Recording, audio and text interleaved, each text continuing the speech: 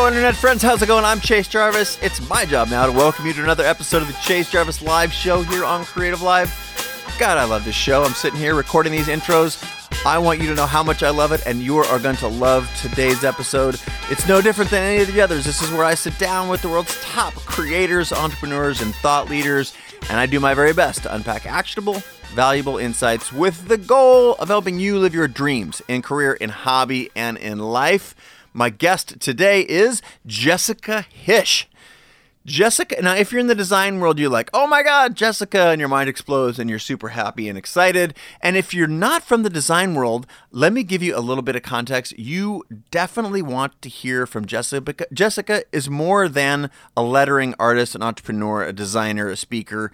She sews together the point of view of what it is to be a creator in an insanely elegant way. I mean, I try and get this stuff straight from on stages all over the place. I just got back from Amsterdam where I give a big speech on creativity, and sitting down with Jessica for even just 15 minutes was just like a shot of adrenaline for me. She's a designer who's worked with folks like Penguin Books, Wes Anderson. Love Wes's movies. If anybody knows Wes, let's get him on this show too.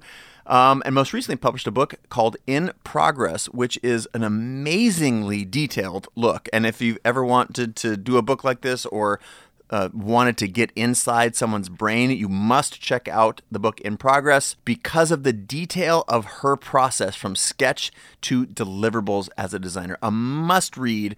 If you love lettering or design in general, this is a must read. If you love process and you're a process person, even on the hardcore business side, this is going to be insightful for you. She's also got this amazing library of side projects, one called the Daily Drop Cap, which is exactly what it sounds like. You're like, what? Check it out. Another site called Don't Fear the Internet, which teaches HTML and CSS to designers. Shouldworkforfree.com. This is a brilliant flowchart that answers the exact question, should you do it for free? You can see there's a little bit of play in her point of view, but she's also wicked smart. In addition to being an insanely talented artist, she is SMART. She is so freaking smart. Holy crap. She semi-jokingly refers to herself as putting the brain of an engineer in a creative role. That's the sense when you talk to her. She has this like an engineering mind which can automatically sequence like start to finish everything, but insanely creative, analytical, no bullshit.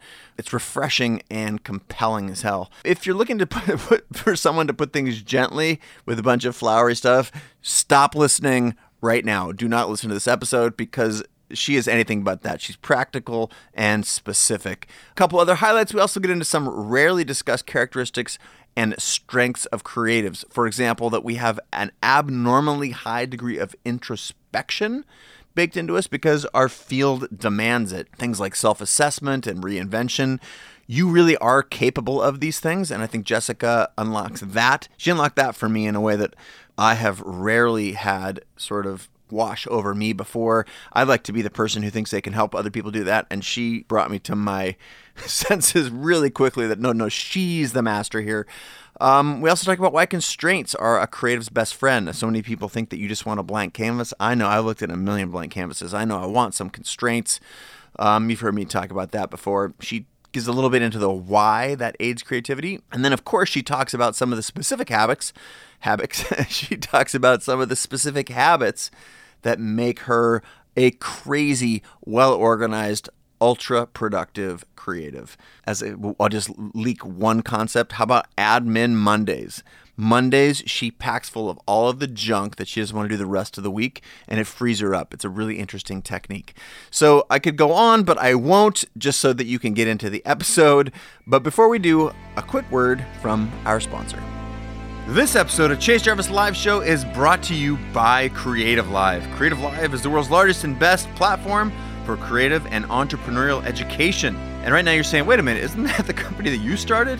Yes, it is. It is my company, but they make this show possible. And if you don't know anything about Creative Live, you must check it out. It's where Pulitzer Prize winners, New York Times bestsellers, the best of the best teach photo, video, art design, music and audio, craft and maker, and the ability to make a living and a life in all of those disciplines. There is free content there 24 hours a day, 7 days a week, and there's also more than 10,000 hours of content for you to access on demand. You guys know I'm a huge believer in the power of daily habits, and today Creative Live, as a part of the sponsor announcement, wants you to know that they have a new, very powerful way to make education a part of your daily routine. That would be the Creative Live iPhone, iPad, and Apple TV apps. They're all free, and they let you watch all of the Creative Live classes that are on air streaming for free, anything you already own, and on the iPhone and iPad apps, you can watch one daily lesson of your choosing for free. That is one of 25,000 lessons for free, which is super gnarly. To get those apps, go to the App Store, iTunes, and search Creative Live, or go to creativelive.com/apps. There you go. Now let's get into the show.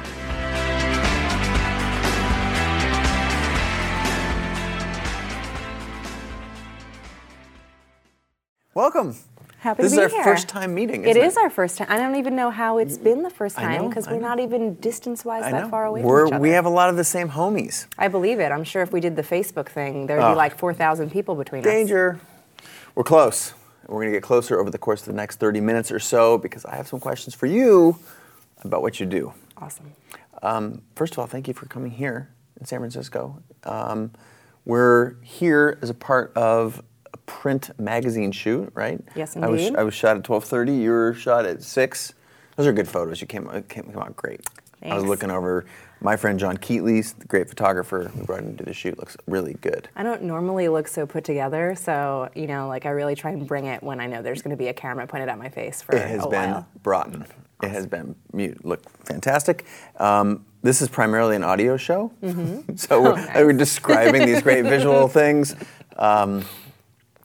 But for those folks at home who don't know as much about you and your work as they should, can you give me the little bit of backstory and then what you care about and how you got here? Sure. So the little bit of backstory would be I was trained as a graphic designer, but what I do now is quite different from graphic design. I ended up working my way through client work and various jobs into becoming a lettering artist. And it's probably what I was meant to do all along because I really should have gone to school for illustration instead of graphic design. But if you're familiar with graphic design, you're basically like an amazing creative curator of stuff. So like you work with good photographers and you art direct shoots and you pick good fonts. And all those people that contribute in some way to the things that you curate are, the other artists involved. So I'm one of those people. So I work with designers a lot. Helping them sort of tweak typography stuff or create stuff from scratch. And so basically illustrating words and phrases. And you're very good at it. Well, the internet knows you're very good at it. Your clients know you're very good at it. I will say I am very well practiced at it. I am proud of my work. But yeah, I really like what I do. It's great. Tell me about you. You revealed something that I want to know more about. You said I probably should have not pursued graphic design. Why not? Well, I love client-focused work. So I think it was an absolute perfect match in that way where I went to art school to be like a painter, but I could never really get my shit together in terms of, expressing Do you know painters that have their shit together? With my feelings. I don't know. I know a lot of very serious artists that make very serious work. Yeah. And I was just never one of those people. And I think I've always been the kind of person that just really likes any excuse to draw. And coming up with your own excuses to draw is much more difficult than having other people come up with excuses for you to draw. It's so true. So in that way, it was like a match made in heaven. But I think if I had understood what an illustration career was earlier on, I probably would have gone to school to be an illustrator and bypassed graphic design into the career that I am currently in now. So you also talked about clients. I sense a love-hate relationship? I have a love-love relationship with clients. Yeah, I am not one of those people that says, that is just waiting for the moment where clients go away. I really like working with clients. They're great for creating constraints, right? Yeah, I thrive on constraints. Yeah. I don't know how people go without constraints. When I get a creative brief that's like... It's empty. no timeline, just whenever you can get to it, and really do whatever you want. Like, just like, make up the words. It could be a poster, it could be a brochure, whatever. I'm like, I can't do this. Go find someone else that like has the ability to narrow themselves down that well. It's so true. But I really need some sort of direction with projects, and I think that for me, the best thing about sort of freelancing and also doing the kind of work that I do is that I get to have like a variety of the really, really, really tight briefs and then the somewhat loose do your own thing briefs. And I get to manage moving back and forth between those two worlds instead of being all in one world or all in another world. I think the concept, the way that I think about the people who pay attention to the show is I put them very casually in two camps. And I believe that there are two camps because I think it's about how people self-identify. One camp is people who identify as creative and entrepreneurial and call themselves that, think of that, that's their mindset, and they're trying to get better. They've started, they're on their path, and they're trying to get better. And then the other ones, they're like curious. They're like dipping their toe in, and they have been told their whole life that they couldn't do it, shouldn't do it, might want to do it, leave that safe career and strike out on their own, either their own business, their own careers, or chasing some creative dream of theirs. And for the people who are in camp 1 that are trying to go from 1 to 10, say, I feel like by and large understand that constraints create creativity and creativity fuels a ton of things. And for the folks that are 0 to 1, they think that the world probably think the world runs on, I just want to make what I want to wake up in the morning and put on my beret and smoke my cigarette and be very creative. Though I would say that even within both of those worlds, there is a separate delineation. So there's, even in the entrepreneur worlds, there's the people that are at 1 that can visualize 10. Yes, that's and true. They shoot for 10. Whereas I'm not in that camp. I'm like the person that zeroes from, that goes like, step 1, step 2, step 3, step 4, step 5, and I just keep going until it doesn't stop, which can go on forever. But like I don't sit here and go, all right, I'm at step 3. How do I get to step 24 without like bypassing all these other steps? Like I kind of know that the steps are necessary for me. Got it. Like some people feel like they can skip the steps, but I can't. And it's sort of knowing that there are steps to take that makes it less intimidating for me to create anything. So like as an entrepreneur, like when I do entrepreneurial projects, I'm always trying to look at what's immediately around me rather than doing like shoot for the moon stuff. Because like I'm just not a shoot for the moon kind of creator. Like I'm a person that's like, you have a problem, I'm solving it today, we're gonna do it. And that's really satisfying to me, like the immediacy of it. And it's also just like a lot simpler to solve problems that you are extremely familiar with than it is to actually have to familiarize yourself completely with a project that is totally outside of your universe in order to solve it. So I think there's a practicality in there that's so effective, though. I'm like a engineer brain that's in a creative role. Like I am a super crazy list maker, organizer, really logical, really risk averse. Like there's a lot of things about how I run my career that I'm really happy that it's turned out well. But and I think like I feel like my career is a testament where if you just like keep hammering at something, like you will get good at it and have some form of success versus the people that sort of appear as if they jump out of nowhere. You know what I mean? I do, and thank you for saying that because that reaffirms and confirms so many things that are true about the industry that most people who are in that 0 to 1 camp, they were told their whole life they weren't creative because they have an engineering brain or because they think very linearly, or you're living proof. Like you can be wildly, passionately, deeply creative, successful, all those things, and have that kind of brain. Well, I think too, like if you're good at art from a young age, everyone calls you right-brained forever. Yeah. But like I test off the charts like on the left side. Like everything that I'm like in, ENFJ. Like I'm just like a super like bossy person. Like, just get shit done, only do the stuff that's like accomplishable. I'm not like an ethereal, like, what's the vision of whatever kind of person. And I love having those people around because like I like being the person that is, helps them hone their dreams into something that is immediately achievable. And so like there's definitely a place for both things, but I think that a lot of creatives think that if they're not in the camp where they are the like big thinker, Steve Jobsy kind of, like how do I disrupt the industry or whatever. Change the world. Change the world. That's a really intimidating thing to think sure. about, to think that that's the only form of success that actually matters. Like whereas I feel like I'm more of a massive impact on a small scale than a tiny impact on a large scale person.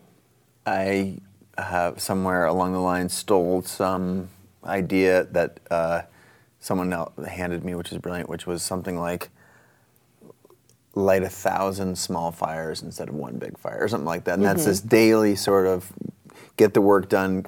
The ironic sort of twist to all that is some of the people that I know that the world thinks of as the most creative, that get the most shit done, that have achieved the most personal satisfaction and success, have exactly what you're describing you have. Well, yeah, I think actually even like the big project people, like the people that like are the huge dreamers, they still have exercises that they go through to kind of get the wheels in motion. And sometimes those exercises turn into their own thing, And I think with client work, the way that, I know a lot of people that are like this, it's against what the advice that you get from a lot of people is, which is like, do the hardest thing first so it's out of the way. Like, that's not how I work. Like, I do all the easy things because that gets my juices flowing and it gets, the gears turning. And then I feel like I'm running downhill instead of, slowly slogging uphill. And it's while I'm already at that pace that I'm able to like sprint into a huge project that I was maybe a little bit intimidated about, and then, find myself halfway into it before I realize that, oh wow, like, here I am. Here I am. Wow, I got more done than I thought I would on this thing in a couple days, whereas like I thought it was going to take me a month, What is something about you that if people found out, people in your community, people on the internet, your clients, if they found that out, they would be surprised to hear it? I think right now it might be that I work really reasonable hours. So I was definitely like a crazy 80 to 100 hour work week person earlier in my life. And I thought that would be something that would kind of carry on forever, but really you get a lot more efficient at the work that you do over time.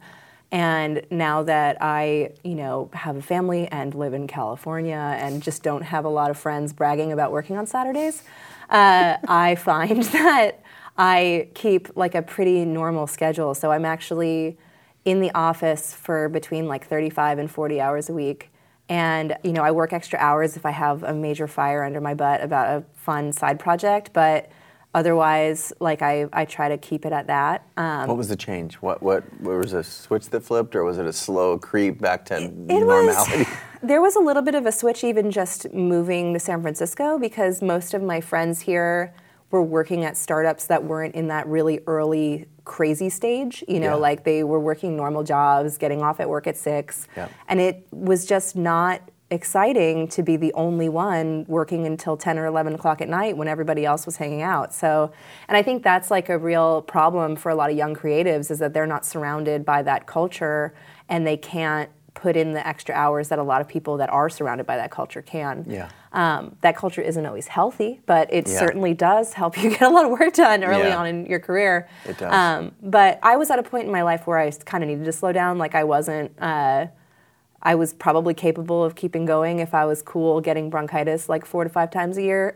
But it was really like, it was a time in which I'm glad that I had some more time to be introspective and actually kind of figure myself out as a human and not just as a designer. Yeah. So. Talk about that. That's interesting. Well, talk about figuring yourself out as a human. There was very eloquently, you slipped that in there, kind of like, but it's meaningful. I want to hear about it. Yeah, well, I don't know any creative that like once they hit 30, they don't have this like, I just gotta take some time to myself, man, And I definitely went through it, and like part of it was just being surrounded by so many like like a culture that encourages that so completely. Yeah. You know, where like, of course you go to therapy. You got some stuff to work out. You know, like I got to go to my Pilates instructor to do my soft tissue work because my shoulder's fucked up from when I fell off my bicycle 8 years ago or whatever.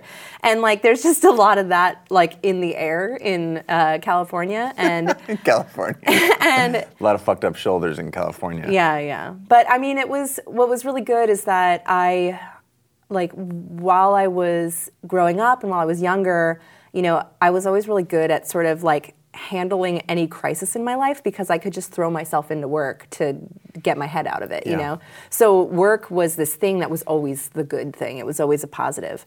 And I think I like needed a little bit of time to like focus on the other aspects of my life and like, enrich in those things and like be able to handle crises without just shutting myself off from the world and doing an 80-hour work week, and just feel like way more capable as a person, emotionally and stuff like that than I think I was when I was in my 20s in crazy workaholic mode. So it sounds vaguely like advice that you're giving. I'm wondering if that is advice that you'd be giving someone who's Yeah. I younger mean, than it's you, the same advice your parents give you forever, which is like your health is your top priority, or which it's really true. I mean, you like one of the things that I really cling to as like a piece of advice in general, especially now that I'm a parent, is like you have to put your own oxygen mask on before you can help others, Yeah. And if you're not capable of, handling yourself and your problems because you're so buried in stress and whatever, then like you can't possibly make positive change for other people. Yeah. And so there really is sort of like an emphasis on self-care in that, where like it's not selfish to, make sure that you are cool as a human, and that you're like handling your problems and, taking care of yourself and sleeping and like eating decent foods and, just sort of making sure that you're at a good base level before you seek out to do like really intense, ambitious stuff. Yeah. Because like you'll hit a limit, you'll hit a wall, like if you're not in a good place when you start those things. So even if you can go deep and really far, there is a wall out there. Yeah. And the sleep thing was a big thing for me like that. I, for years and years and years, thought it was genetic, didn't need sleep because X, Y, Z. Yeah. Just entertain, let me go here for a second. And it sounds absurd, but like I remember saying, I can't actually think of the last time I got more than like 5 hours of sleep. And I think it's a good thing because it's something that you do when you're young, and the reason you have that much energy is because you're working on stuff that you love. And it's okay that there's nothing wrong with that. But at some point you're like, you know what? Something changed. I feel like 8 hours of sleep is a thing that if I went there and did that, it was a game changer for me. Well, also too, I think like when I am a person that can get by on very little sleep. Yep. And like I think that there are two kinds of people. There's people that are like 8 hour minimum, 9 hour would be better. And then there's like the 6.5 to 7 hour minimum, but I should probably get 8 hours. And I'm in that camp where if I push the envelope, I can, get by for a really long time on 5 to 6 hours of sleep and be pretty okay with it. Yep. I'll just have a totally depleted immune system and be like, I just have sensitive lungs. I just get, sick every now and then, blah, blah, blah. When really I'm just run down and my body is in like, crazy fight or flight mode. But yeah, I think like the sleep thing is huge just because the way that you approach work, there's like certain hours of the day that you are better at certain kinds of work, depending on how you sleep and how you're formed and what you're eating and blah, blah, blah. And if I sleep decent hours, I can extend my like brain power of the day beyond like 9 a.m. to lunchtime, like where if I'm sleeping really poorly, it's really just like as soon as I wake up for 2 or 3 hours, then after that I have to be in like brainless production mode. And if I am treating myself well, getting exercise, sleeping well, then I can do sketches in the afternoon and not feel like I'm wasting time and just like drawing circles in a book, You said something earlier, I'm going to change gears for a second. You said something earlier about personal projects. Yeah. I know that's a thing. It is a thing. It's a thing for you in particular too, right? Yes. So tell us about that. But I realized something recently. So I was having a conversation with my studio mate, Eric Marinovich, who I think you guys are probably also interviewing for this. Probably. We're all connecting here. We're all connecting. But we're both lettering artists and we share a space, and he does a lot of personal projects as well, though most of his personal projects revolve around doing experimental lettering stuff. And most of my personal projects are not about making artwork, because I feel like what my side projects do is exercise parts of me that don't get exercised in client work. So I don't have this overwhelming desire to like fill more of my hours with lettering, because I feel like I have plenty of my hours filled with lettering. Yeah.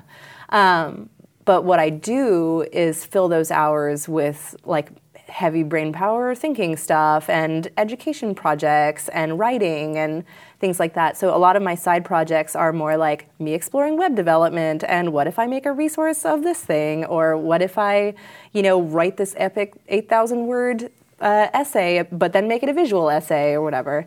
And it's really helpful for me because it makes me feel like I'm actually addressing like every part of what my creative brain wants to do, instead of just specializing in the thing that I get paid to do for a living. Yeah. And I think that that's something that anybody that is a specialist will tell you, that they have plenty of other hobbies outside of their specialty. And those things don't necessarily play into their professional world, but they definitely are a way for them to explore other parts of themselves. Yeah, it's like side projects. The difference between side projects and side hustle is real. Like a side hustle is probably making money doing more of the same thing that you do during the daytime because you're good at that thing and you can make some cash. Yeah. Sounds like this is a little bit more It's a little bit different. I mean, and truthfully, I should be doing more lettering side projects, because those are the sort, they translate to more and different work. They do. If there's a thing that you want to be doing that you're not doing in your creative career, if you find a way to do that as a side project, some client will come along and say, hey, I love that thing you did. Can you do that for us, but make it a little bit different? And that's really how modern freelancing works. It's people creating projects for themselves or for their friends or for some band that they like or whatever, posting it to Instagram, and some client that's an actual paying client sees that and goes, you're cool, can I pay you to do that thing but for me? And so I would say one of the things that I'm not taking advantage of by using my side projects as a way to expand my mental horizons is I'm not using it as a way to get different client work.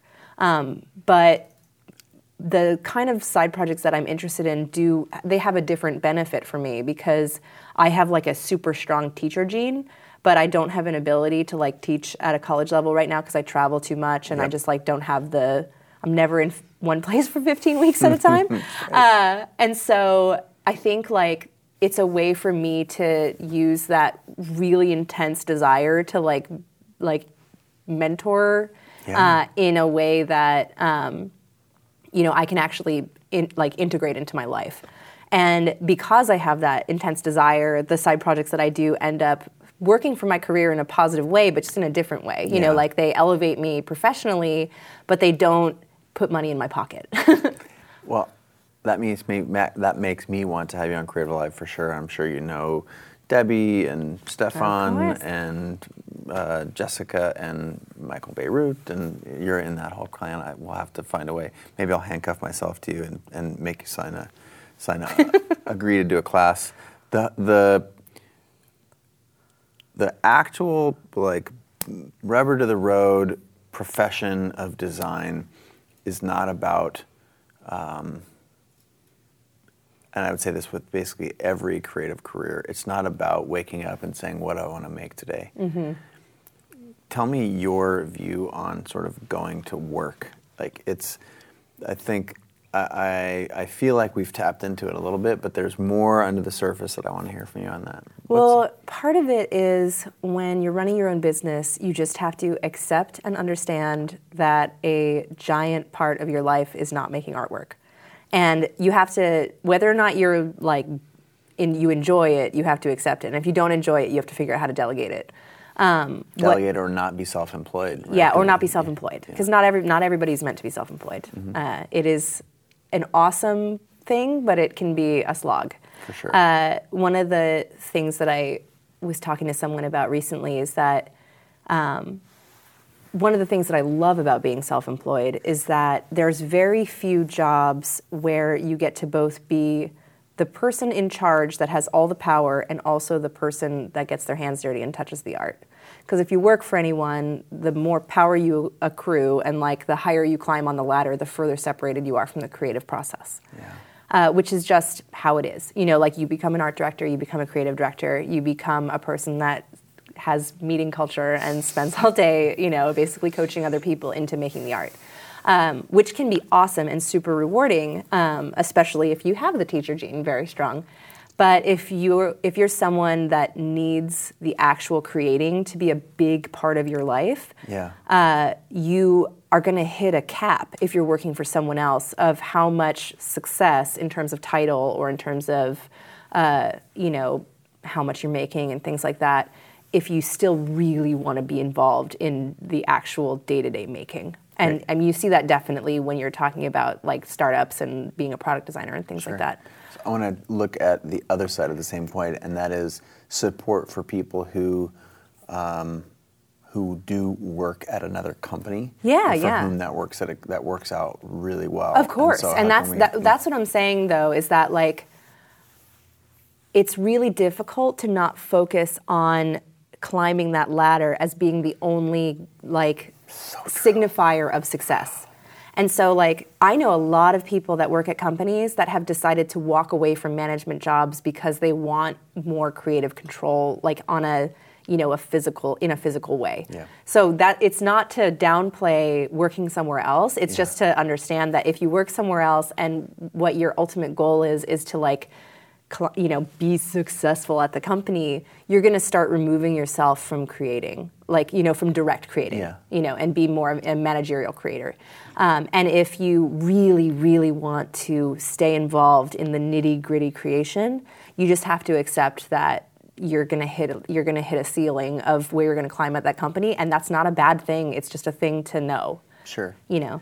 And so what I love about being self-employed is that I'm like at the top and the bottom of the ladder simultaneously. Yeah, I love it. And like really, if I had any employee whatsoever, I would be on one end or the other. I'd either need to hire someone that was a project manager that basically told me what to do, or I would need to hire someone that was a junior designer that I told what to do, and then I would be basically delegating a lot of the creative work that I would love to be doing to them. That's my favorite thing about my current role is as the founder and CEO.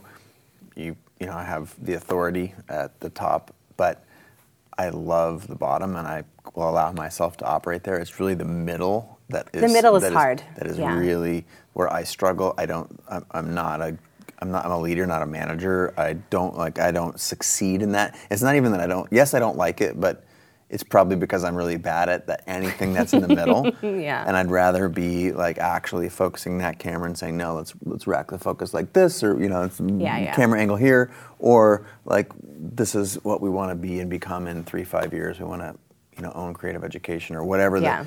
And the middle is weird. And the middle is hard. You've put it so elegantly that as a self-employed person, you can do both. Yeah, you're at both ends of the spectrum. And that's interesting. I'll always credit you for that. That's very insightful. So let me ask a slightly different question, because I know there are people out there in the world that are either at a company, building company, responsible for others, for departments and things like that. And sometimes that culture is open to design and design thinking, and sometimes it's it's a nice to have, it's not a must have. So talk to me about the importance of design thinking culturally. There's just pretend that your audience is like, yeah, I think design is interesting. Well, what I would say is, you know, design is a really broad thing. You know, like there's design that is like good design because it's invisible, not because it is design with a capital D. And I think that when people that don't have a very design-centric culture think about integrating design, they think about things like, you know, branding, or they think about let's add some flourishes to something. You know, they think about very surface level things where design does not have to be surface level. And I think like as a person that is a very surface level designer, you know, like a lot of even the branding work that I do, like I focus on work that I take a logo that has served someone well and can't be changed significantly and just try to move it into a zone that is better, you know, without losing the DNA of the original thing. So it is like really subtle stuff. But I think that, you know, there's a place for design thinking everywhere, as long as you know that design isn't just a costume that you put on top of a product at the end of it. You know, it's something that that's the thinking part. It's the thinking part. It's you know even just thinking about like user experience design and things. You know, how people actually engage with something, like that's design. And how can a graphic designer make that part of it easier? You know, because there's certainly things that, you know, you just feel comfortable being in a certain space because it's designed a comfortable way. And I think that when it comes to product design, it's that, you know, like it doesn't need to be like, holy shit, look at the aesthetic of this. It's just like, I don't feel bothered by this thing, and it's the non-bothered that is actually making me enjoy the experience. Yeah. So yeah, it's just sort of like understanding that design doesn't mean that the designer's, you know, sensibilities have to be so present that you really like that it has a theme to it. You know what I mean? Yeah, some friends at Google Ventures Design Lab down the street here, they're an investor in Creative Live, and they have walked us through some cool design sprints, and they've showed us a little bit about their process. And I remember one thing in particular is they showed the process of designing for a financial services company. Mm-hmm. And there were 3 different versions because the teams were competing, and one was really out there. It's like, hey, what do you want to do? And he's like, save money for Coachella, you know, go on that rad trip. And it was all of the hip sort of design language and, mm-hmm. you know, big entry fields. And it felt like a mobile first application, and everyone was sure that was going to win because basically it was trendy. Yeah. And then they user tested it against the thing that was more conservative, that talked about like safety and security. And it turns out people don't want a wackadoodle, cool, funky thing for their finances. Well, and also too, like, so this is a weird comparison, but I will make it. Please, I love weird comparisons. So a thing that you use every day kind of needs to be as vanilla as possible, right? So if you think about an exercise video, like I have used exercise videos in the past when I wasn't going to exercise classes. Okay. I had this one exercise video, and the person that was in charge, you know, whatever, the instructor, the exercise boss, made a joke like during the segment, you know, where everybody was doing burpees or whatever, and they made some joke. That joke gets repeated every time that person does that instructional video. So after like 3 or 4 days of doing this video, you start to feel like you're going to murder everyone on screen. But honestly, if they would have just left the joke out, I wouldn't mind the repetition. It's ignorable. You know, so it's like certain things you don't want to have like a big flashy something in, because that's a daily use case thing. And like the more noticeable the design is, or the more noticeable the opinion is, or the more noticeable the inserted joke is, the more it drives people completely insane. So like certain services kind of require you to like completely remove any sort of design ego from. And like the best design is the design that is the most like, wow, like I'm just using this intuitively, even though clearly there's so much thought that goes into it. But nothing can disrupt that like intuitive process. Anything that is like even just the tiniest like, oh look here, like that is going to be so outrageously noticeable every time that person uses that service, and it's going to eventually drive them away from that service. It's just like great service at a restaurant. Yeah. If the waiter's always at the table announcing herself, hey, or if the guy's like, let me tell you about the specials, I'm Bob, I'm going to be taking care of you. And it's like, versus if your food shows up, the food goes away, the drinks come, and it's all excellent and you don't notice it. Yeah. That's a service that's designed, and it's exactly the way I'd want it. I don't need a bunch of, hopefully the the experience is at my table Yeah. as much as it is from the person. Well, and the thing is too, like there are the times where you want that service. Sure. If I'm going to, per se, to eat, I Sure. want it to be a special Sure, you want experience a that I show. remember Yeah, forever. sure, a show. But if it's the place I go every Wednesday, I don't want it to be like over the top crazy, or the place in the case of apps, the place I eat every day for lunch. Yep. I don't want the place I eat every day for lunch to be like screaming at me all the time. Like I want it to just be a thing, And I think that I think designers lose that sometimes, where they are worried about making something that's not special enough, when really, if you add too much special into something that you want people or expect people to use very, very regularly, it drives them crazy, and it's impossible to not notice it. Changing gears specifically about you. Habits. Habits? What are some of your best habits? Best habits are, that's hard to say. My immediate mind went to showers regularly, but I don't even know if I can count that. I think that's like a baseline. You appear well showered today. Yeah. I try, a couple times a week at least. No, I'm kidding. But no, I would say one of my best habits, which is just not even a habit, it's just like a built-in part of me, is whenever there is a problem that needs to be solved or something that, like a positive that has come about, I am constantly trying to dissect it and work backwards to how that thing happened, because I really love understanding how things work. And so when there's a disruption in my life that's positive or negative, I want to really understand everything around that thing and make sure that I'm like maxing out everything around it. Mm-hmm. So example would be like,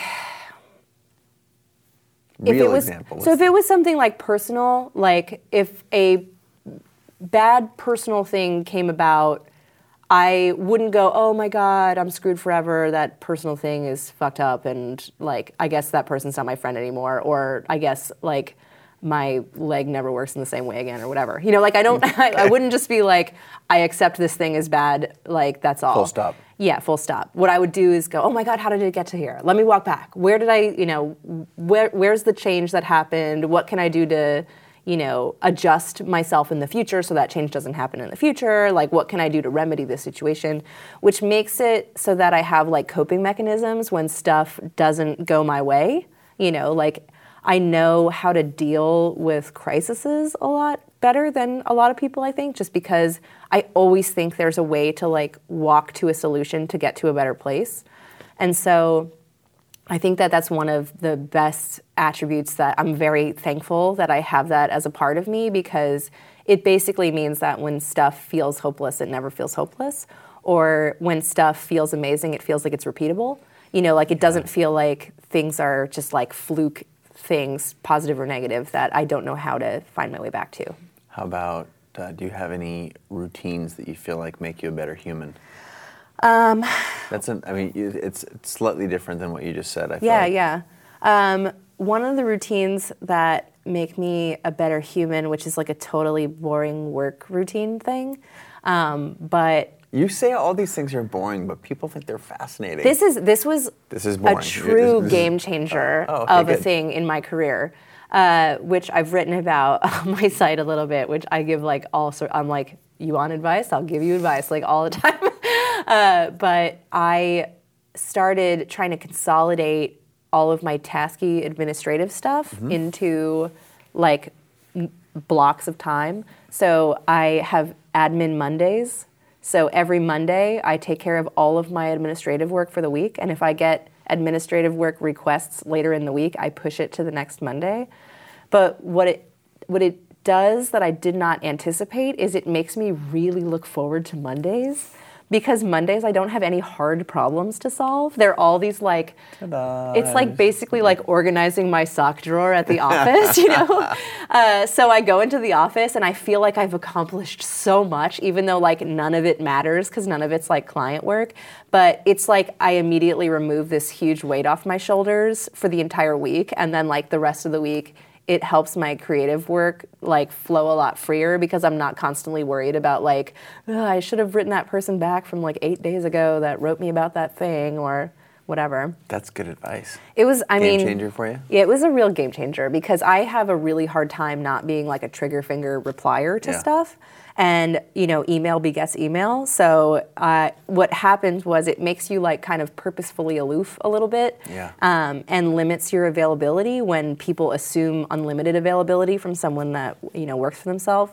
And I think all of us have a really hard time like having constraints about like when we are capable of doing things, especially if you have a flexible schedule. So it sort of like started me on this path of setting these hard rules about what I do and do not do when it comes to work. And so that was like kind of the first one of that. Of like, oh, okay, well, you want me to send you a bunch of files that's on a hard drive that I don't even know how to turn on anymore? I'm not going to do that on a Wednesday. I'm going to try and do that next Monday. Rather than like completely screw up the middle of my week that was supposed to be a deadline day because I can't help myself and I have to do your request, What about something that sounds like a great professional one? Do you have a personal one of those? A personal one of those, I definitely feel like, I don't exercise as much as I should, but I found that I need like meditation in my life, but I'm a horrible meditator. So because I'm just like am buzzing all the time, and I have a really hard time calming my brain down. So even when I do like yoga classes and stuff like that, I'm like working through day problems like halfway through, and it's very hard to turn off. But what I have found is that when I do the kind of exercises where people are like walking you through moves, so it's almost like that forced meditation thing where you have to focus so intently on what people are telling you to do on like a minute-by-minute basis. Like Bikram yoga? Do you know that one where they're just constantly yapping at you? It does happen to be 110 degrees. I can't do that because I run a little hot naturally. Okay. But yeah, like I got really into like really slow mat Pilates, where it's not like the on the machine doing crazy stuff and looking like you're exercising. It's like you basically, every move is like, pretty micro. But it's sort of like it takes, 10 steps to even walk you into a move. I would be really into like those long form, like yoga pose kind of things for that. And it's just a way to, get my brain quiet the monkey brain. Quiet the monkey mind. Yeah. And that, like, I didn't think I was a person that needed meditation or, because I like running on all speeds all the time. Yeah. But it made a huge difference. And like having a commute, I'm like also the only person on earth that loves commuting because I just need a way to have like 40 minutes of quiet time that is that decompressing, before I get into the office or something like that. Nice. Yeah. Yeah, I don't hear a lot of people celebrating their commutes, oh, especially man. 40-minute long ones. I love it, especially if I'm on a train or something. I'm just like 15 minutes New York Times, the rest of the time scheming about random stuff. It's like how people always come up with their best ideas in the shower and things like that. Like I can't take a shower without a toddler like trying to get in there with me right now. So there are no good ideas coming out of my shower. But there are lots of good ideas that come out of a long commute on a train. Favorite art, favorite book, favorite movie? Or not favorite, just actually favorite. Let's remove the word favorite. Yeah, favorite's too loaded. Yeah. Too loaded. Something that you liked recently. Something that I liked recently. Because you're good at recommending things, I gather. Yeah. I read A Secret History and The Goldfinch from Donna Tartt, both super good. I love fiction. Good. I feel like, I know a lot of people that can't be bothered with fiction, but I really love fiction books, and I feel like so much comes from it, like creatively. Like, it really is like a way to explore without leaving your house when you can't leave your house as easily. That's right. So both of those books, I'm reading All the Light We Cannot See right now, which is also really good. Though I'm not reading it as fast as I've read those other books. And favorite TV is, I watch a lot more TV than I watch movies. You have a series that you like? Well, I'm also like a crazy marathoner of television because a lot of I've known you for a total of like 45 minutes now, and I would say I bet she can crush like House of Cards. The thing is, I can crush House of Cards because it has that like addictive, like, I just gotta see what's happening next. And also because I can survive on very little sleep. So it's a bad combination. But I marathon a lot of television that I've either already seen before or is not quite as artfully done as some of the Netflix series and things, because so much of my artwork that I do involves a lot of long production. I can put on television while I'm working and just kind of half pay attention to it, especially if it's very dialogue driven. And so, I mean, I got through like 20 seasons of Law & Order SVU in like 5 months or something. Which is, and there's things like that. Like I've watched the first 3 or 4 seasons of the X-Files like 40 times. And, there's a lot of...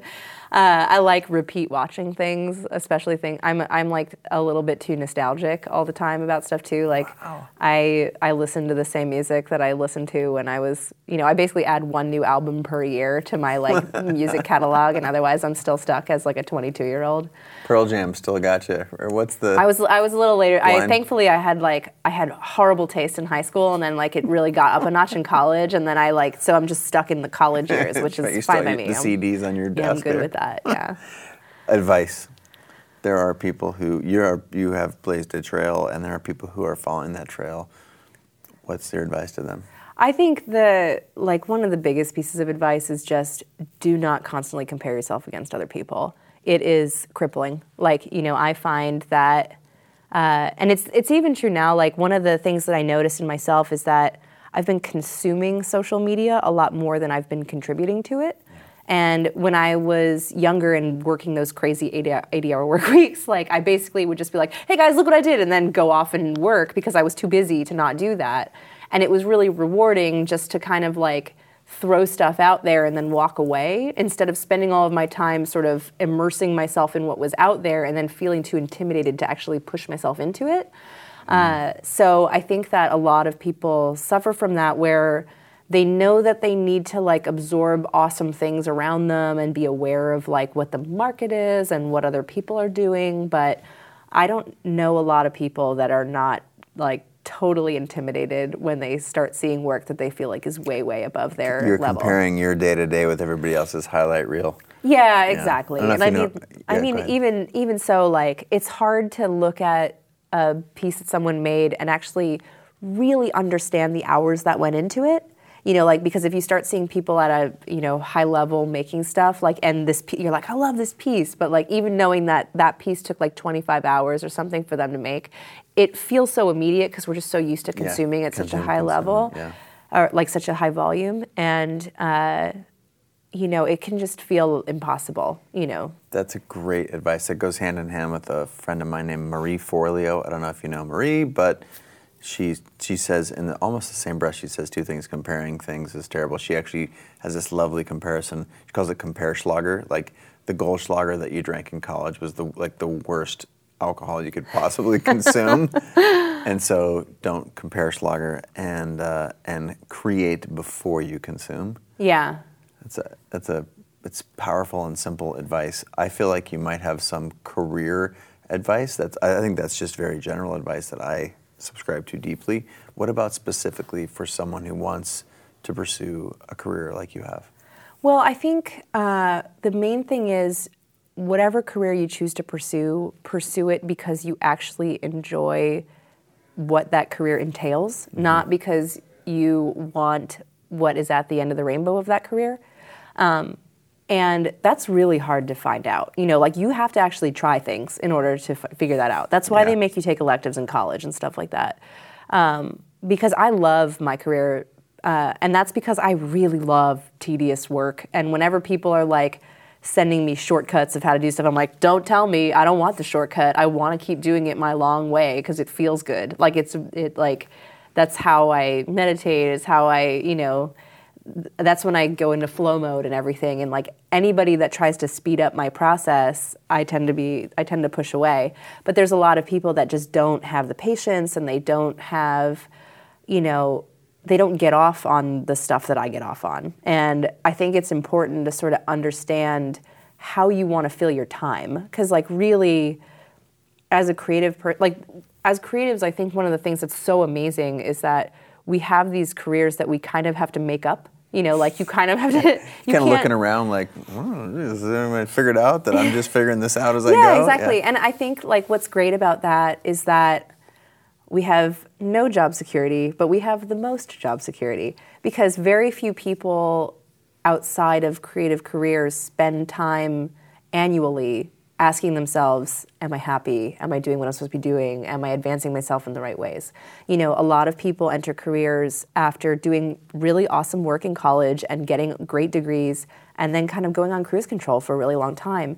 And if they get thrown off of that cruise control for whatever reason, because of a life thing, because they got laid off, because of whatever, they do not know how to recover because it has been a really long time since they've had to think about stuff. And I think that that's one of the biggest positives about being a creative is like actually taking time to figure out what you want right now in this moment, and that changes constantly. Like you can't expect that the career that you wanted when you were 23 is going to be the same career that you want when you're 35 is the same career that you want when you're 55. And my goal is like to never retire. Like if I can be in a place where I always feel like I'm doing work that makes me feel awesome and fulfilled, even if that work is really different than what I'm doing now, but it's, you know, it's right for me at the time, then I'm doing something right. And if I'm ever at a point where I go, God, I wish I could just walk away from this forever, I know that I've gone really off the rails. And so I think that that's the biggest thing to think about. Like, don't think about like, how do I get into this career that can then end in early retirement, or how can I set myself up for life, you know, whatever. Yeah. It's more like, how do I set myself up for a way that like I get to spend 8 hours of my day doing something really rewarding that makes me feel like I'm contributing as a human to the rest of the world, and also that I'm like maxing out the stuff that I actually want to be doing for a living. So true. Speed round. Ready? Biggest failure you don't admit to yourself regularly? Biggest failure that I will say that I am not a crazy overachiever in terms of deliverables to clients. And when I see people that are, I get really upset with myself because I feel like I'm doing it wrong. So if I see like a deck that Aaron Draplin shows a client versus a deck that I show a client, I'm like, I showed like 3 options, which was kind of what I had promised, but he's showing 15 options. Maybe I'm doing it wrong. So I don't think it's the wrong thing, but I think it's something where that's a little bit of compare slugger, but it's also, a little bit of compare slugger, but it's also but there's something deeper there. There's something deeper there. I think what it is that I have over time become a really business savvy person, and that can affect my creativity negatively sometimes because I don't let myself run wild. That's a brilliant answer. I don't want you to explain it anymore. That's brilliant. Biggest thing that if you said it right now that people would be shocked to find out they didn't know that about you.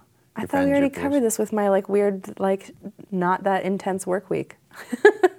That's fair. I feel like I would like to hear something else along those lines. Something else in the speed round. See, what I'm trying to do is I want like a one-liner. You've done such a good job explicating. Yeah. And now I'm trying to I need the short answers. I'm trying to constrain you a little bit. This is like the one-liner. So this is the thing that people would be shocked about me. Yeah. See, the issue is though, I'm like a little too much of an open book. Like I'm just like miss out and about. That's why then if you're so out and about, then that would not qualify as a thing that people would be shocked by. Well, actually, if this video was released tomorrow, the thing that I think most people would be shocked by is that I'm currently pregnant with my second child, which I've been completely hiding from the internet. So. How long do you want me to wait until this comes out? Oh, I don't care. Like you can just do it whenever. But okay. But yeah, I have chosen to not make this as public as the first round because the best. That's an amazing answer. Yeah, I just didn't want to have to do the clawing myself back into client world this time, and I'm going to be unavailable for a month or 2, but that's kind of that. Who do you admire? Oh man, I admire all kinds of folks. I feel like the people that I admire the most are the people that are able to be awesome at being human beings while also being awesome at being creatives. So in that way, I feel like Michael Beirut is one of those people where I'm just like, how does that guy do it? Where he is a very, very thoughtful person on top of being an awesome badass designer. Yeah, badass. And I just haven't been able to get my shit together with like sending thank you cards to people or just reaching out randomly to say a nice thing to someone. And like I definitely give people like, you know, a lot of my time and like I'm everyone's cheerleader. Yeah. But I feel like it seems to dawn on him to do all those awesome, thoughtful things a lot more. Envious. I'm envious of. I'm envious of his persondom, like his like domains. He's got it. Yeah. His ability to just seem pretty. I mean, I know a few people like that that are able to sort of effortlessly be extremely thoughtful and also professional. Was there a New Year's resolution you made that you'd share with us? New Year's resolution. Well, actually, one of my New Year's resolutions is to be more proactive in terms of actually like reaching out to people that I want to work with and to, you know, meeting clients in person and stuff like that, because I've been, you know, really weird and lucky in that I haven't had to do a lot of that in the past. And I don't, like, I could be fine not doing it now, but I feel like this new fire in me to like actually maybe I should fly back to New York every now and then just to meet with people that I've always wanted to work with, you know? And I think one of the things that I've appreciated about being freelance is, like, I never know what's coming my way, and that's really exciting. But I do feel like there are, like, I now probably know some things that I want to do that, you know, I have the ways to make it happen, and I want to start taking steps to do that. Thank you so much for spending 45 minutes with us. I really appreciate your time. It's super awesome to have you been a part of the print magazine thing. Obviously, Debbie curated a mean show. She's good. She's got her posse. She is. She's together. Thanks for doing this, too. I appreciate it. Of course. All right, that about wraps it up. But before I let you go, I want to say, A, huge thank you. B, let you know how to find me. I'm basically at Chase Jarvis all over the internet, on Facebook, Twitter, Instagram. I'm very active on Snapchat. You guys should check it. If that's a platform that you enjoy, check me out there, as well as all the other ones. It's a super important ask for you to share this also. Subscribe via iTunes, SoundCloud, and or Stitcher. And most definitely, if you're willing to put in a little bit extra juice, please leave a review on iTunes. That helps make our podcast more visible. Last place that you can check it out and get some additional value is in my newsletter, which is chasejarvis.com/VIP. That is where I put content out before it hits my social platforms. So that's sort of the insider track. Leave comments all over the internet for me. I will track them down and respond as best I can. And again, huge thank you for listening to the podcast. And I'm looking forward to the next episode already. I hope you'll join me next time.